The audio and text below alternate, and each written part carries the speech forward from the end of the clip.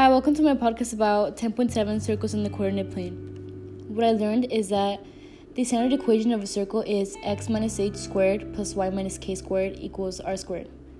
And to write a standard equation of a circle, you use the center of the circle as h and k and another point on the circle to find the radius.